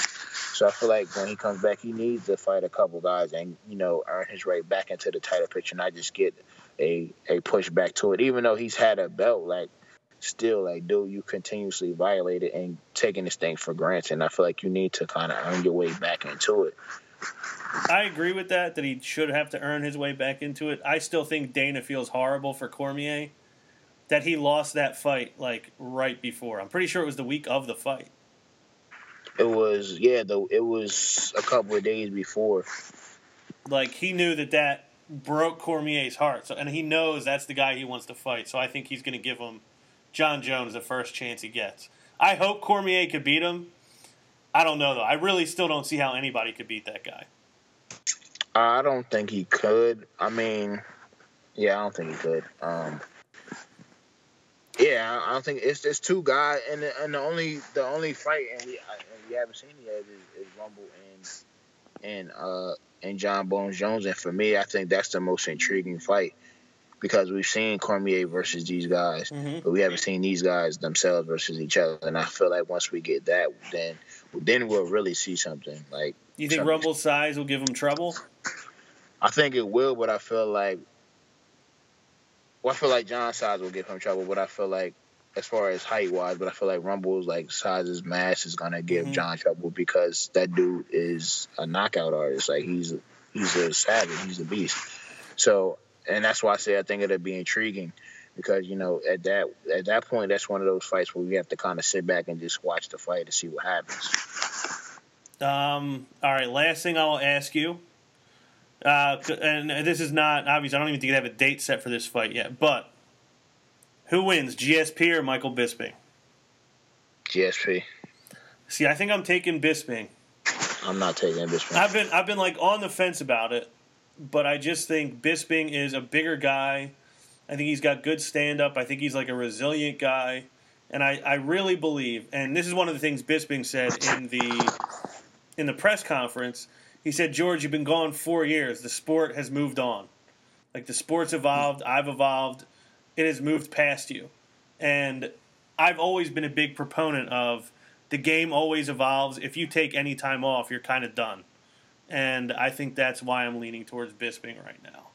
And I understand that logic, but I just don't feel like Bisping is a legit title holder. I just feel like somebody's going to beat him soon. Like, I just feel like he's not gonna legit hold that title for more than 1 or 2 fights. If he beats GSP, does that legitimize him to you or no? Because he's not even a welter or he's not even a middleweight. I mean, it's a big name to have on your resume. Yeah, but I don't see why I wouldn't. Like, it's not like there's not really a handicap on him. Like, GSP stood up to fight. Like, he did the training. Like, if he gets beat, he gets beat. Like, that's not Bisping's problem. Like, you showed up and you fought. Yeah. But I feel like whoever he fights after that is going to take the title off of him. That's going to be Yoel Romero. And I don't see how he's going to beat Yoel Romero. Yeah, I really don't envy either one of those guys, whoever ones I have faced. Yoel's, like, he's going to maul them, pretty much. I don't think GSP would fight Yoel Romero. I think if he beats Bisping, I think he's doing it just to say he won 2 titles in 2 divisions. And then I think he's going to vacate it and go back to 170. And if that's the case, I'd rather not see it. I'd rather you give Yoel his shot because he's been waiting patiently for a long time. Yeah. Give him a shot and let Bisping get his bell rung, and then we have a champion. Yeah, I really think Yoel Romero beats whoever he faces for that title because that dude is a monster. And I don't know if people really realize how good he is yet. I mean, there's a lot of people, especially like look at Nunez and look at, there's people like, who aren't necessarily faces or who the UFC probably want as the faces of the divisions, but they are. And it's kind of like, at this point you pretty much have to deal with it. And he's one of those people who may not necessarily be a face of the division or who they want, but it's like this isn't wrestling. Like, you can't. Yeah, it's not up to you. Yeah, you can't book the people that you want to be your faces if they can't beat the people who beat them. Like, it's just to deal with it, and it is what it is. Yeah, you just got to kind of hope for the best, really. Like, they really have very little control over what happens, unfortunately for them. Like, they have zero control. At all, yeah. So, Donovan, I really always enjoy getting to talk some fighting with you, wrestling as well. I appreciate you coming on once again. I look forward to doing it again soon. Any last things you want to say before we get out of here? I just want to say I dislike A-Lo talking about the New Day breaking up. It breaks my heart. I don't like it. I want to say to Eric that I am the true heel of Mad Madness. He tried to steal my nickname. He tried to steal my shtick at NXT, and I don't know if he remembers this, but he was basically trying to say, like, the whole heel thing was more him, and I'm like, it's not, because it's me. But I was waiting for you to address this, by the way, because I remember that conversation. It's all love, fellas. I'm just saying, like, these are things that bother me. And I'm the heel. Like, that's just how that goes, Eric. And you're not going to let it slide. Yeah, and this is just how it goes. Like, there's not. Please don't make me do a Miz rant. I will do one. But and shout out to Derek and Russ on doing their show. I'm definitely gonna look forward to that. But and I think it's dope. Like, this thing is growing. This Matt Madness brand is growing. It's not even just Matt Madness anymore. We have the throwbacks. We have the Perfect Edge, and now we have Falls Count Anywhere. And I think it's just growing. I think it's dope. Just kind of how it's progressed over a year. Yeah, I'm excited about it myself. We're further along right now than I thought we were going to be the first day we did this in January of 2016. I appreciate the part you've played in helping it grow and being a part of everything. And Donovan, it's always a pleasure to talk to you. Let's see if I can get them all right this time. Well, there's the one I'm going to forget, but the face of the heel, the mouth of the bout,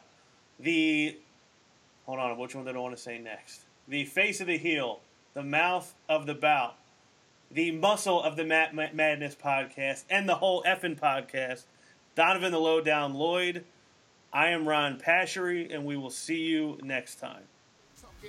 Talking all of day. Hop on the top rope, about to land with this elbow. Got him now, put him down right now, hit him with the palm handle. Tuning up the band, y'all don't understand. Fist of Superman, it's a SummerSlam. Here we go again. Fans marking man, I hate my balls. Shut the Vince McMahon, it ain't safe to land off the cell. Fans love it, ain't hard to tell. Talking madness, awesome. Well, what I'm cooking, man, y'all off the